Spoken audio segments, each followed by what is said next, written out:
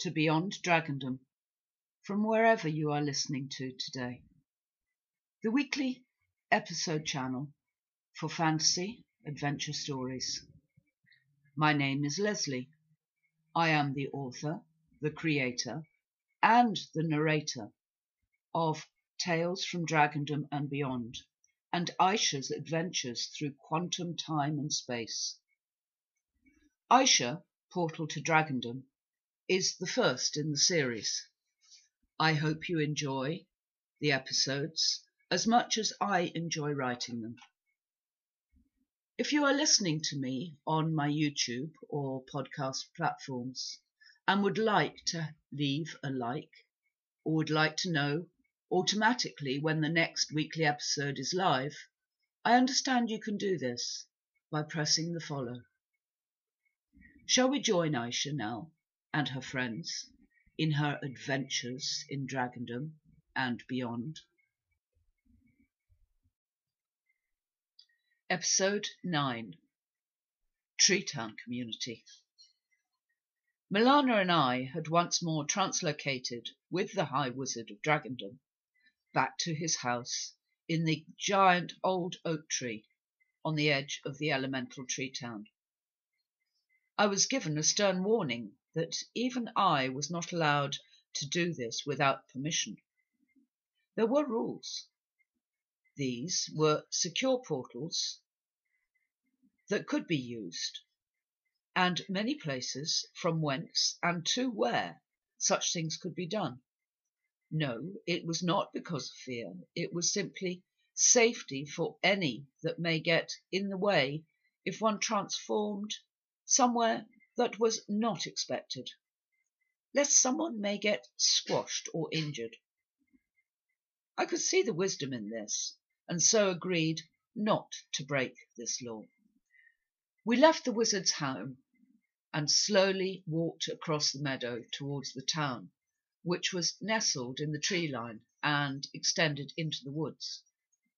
The sun was shining, and the air was warm. The grass felt soft underfoot, and there was a hum of sound all around. I was learning already to sift all the noise I had rushing into my mind all the time. Milana had seen I was struggling before we left the castle, and had given me a hint as to how to control it. It had been simple. Concentrate on one, and the rest will simply turn into a murmur in the background. Actually, I had found it easier than I expected. But then, thinking about it, this is what I did when I shapeshifted, and either took a back seat, so to speak, allowing the animal's instincts and gifts to take over, hearing and allowing thinking as they would, rather than the more limited human senses. Now I was already finding that I could do this by listening or sieving a specific frequency out against the others. Butterflies and other insects danced in the air, and I was sure I heard them greet the wizard as they danced around him while they talked. I saw him nod his head and smile, first one way and then another, as if acknowledging them all. In the distance, the mountain ranges looked almost purple on the skyline, and there were numerous dragons flying both near and far, birds singing and chirping, and squirrels bouncing through the branches as we crossed closer in to the town. The first homes we saw were similar to that of the wizard.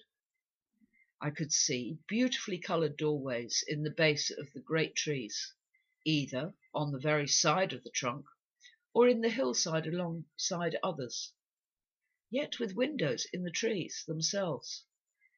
Some of these were tiny, others I could have probably been able to enter if I stooped slightly. Some of them had beautiful areas with small hedges and arches that tumbled with wild roses and honeysuckle. Others had tiny bridges and ponds with water lilies on which frogs sat. High overhead there were walkways which connected the trees together. These were at different heights in the tree trunks, offering easy movement through the whole area at the different living levels.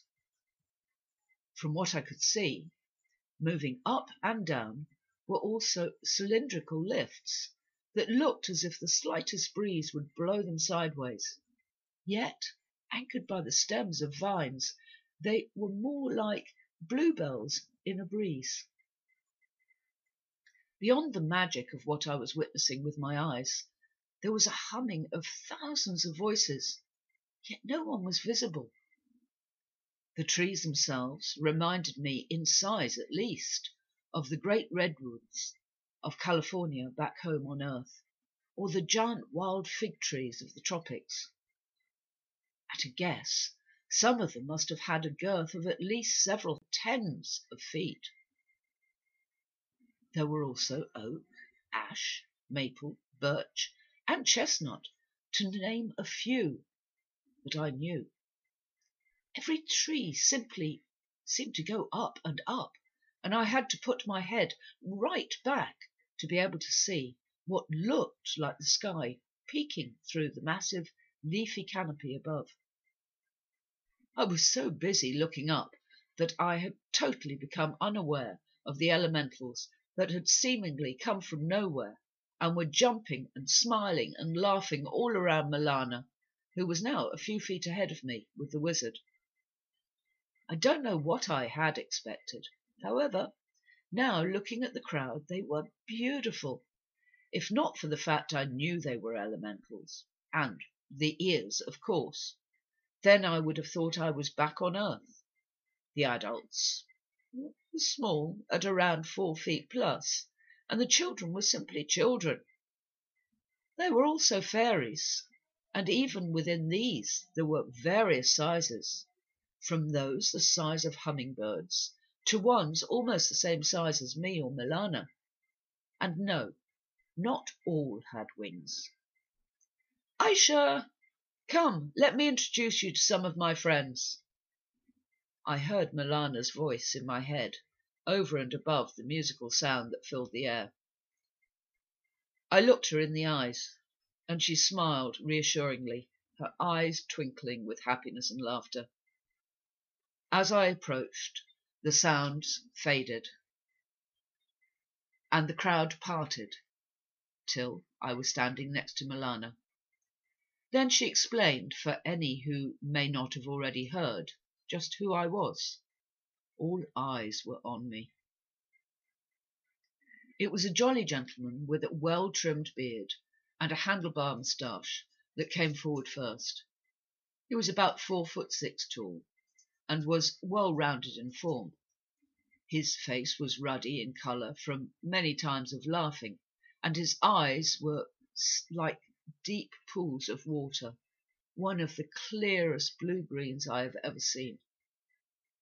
He took my hand between his two strong and slightly rough hands, and with an iron-like grip shook it until I thought he would pull my arm off.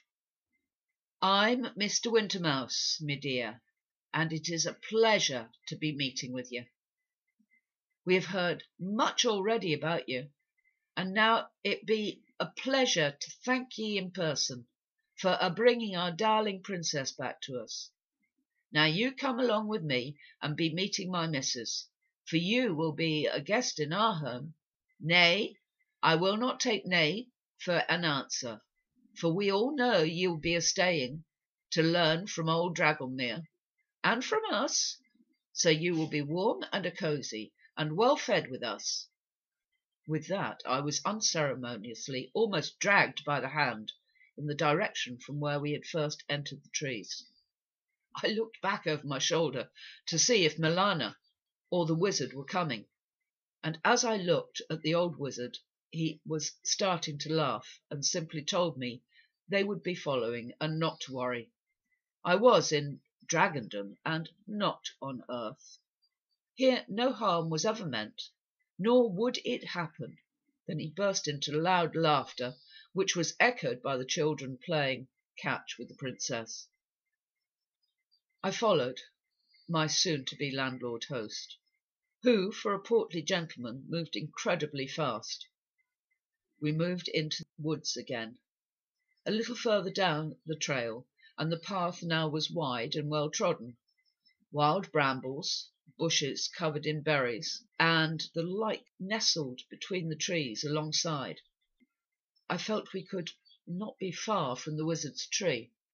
That was going by my own internal compass as I tried to remember every twist and turn that we made. Then suddenly, in the clearing ahead, was a sight that took my breath away. The path had led us to a clearing, a glade one might say. The ground turned once more to tender green grass that was dotted with buttercups and small daisies that danced in the sunlight that came directly in. On the edge of the steep rise, to the right, there were foxgloves and bluebells and other wild flowers that nodded their heads in the gentle breeze. The sound of running water came from a small babbling brook, which had been masterfully dammed and now fell over the top of wooden log structure to once more continue on its way via a small pond, across the glade and back into the tree lines. As it made its descent over the log jam, its force was being used to turn an old-fashioned bucket-scoop watermill that was nestled just off the bank and connected to a stone building which looked like a mill. This structure was part of a stepped rise that looked like a hillside, or so it seemed, and yet it went all the way back into the tree line, disappearing from view behind a beautiful weeping willow whose branches and foliage cascaded down to meet the ground. Growing out of this bank were 3 very large and ancient trees, each connected by a walkway some 10 feet or so above the ground. "Welcome to me wee home, miss." Mr. Wintermouse's face shone with pride as he waved his hand across the scene in front of us. "Come, let's find the missus." Then off he strode towards the stepping bank with the large trees, and seemed to be making a bee-line for the willow tree. I followed, still taken in by the breathtaking beauty of the scene in front of me. Like a water painting from long ago, it would grace the wall of any art gallery on earth. 1 minute he was in front of me, then he was gone. I stopped suddenly in my tracks and looked around. I was alone. I knew translocation was not allowed, so where had he gone? In front of me was the willow tree, and I hadn't seen him go in there. I spun round to see if he had translocated as a joke. I nearly jumped out of my skin when he then touched me on my back. I swung back round, and there he was, exactly where he should have been before, but wasn't. He looked a little sheepish. "I am sorry, miss. I forgot you do not know our land well yet. Please hold me hand and let me show ye." With that he took my hand, and as he started to walk forward towards the willow, the air in front of us seemed to waver and shimmer, to take on a mirage effect, and he started to disappear again. I hope you enjoyed this latest episode from Aisha, Portal to Dragondom.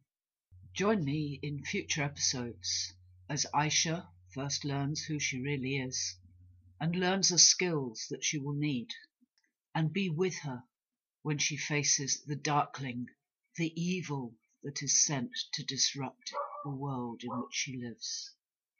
As her adventure in Dragondom and learning from the masters of the Elven warriors just what she really is, all unfold.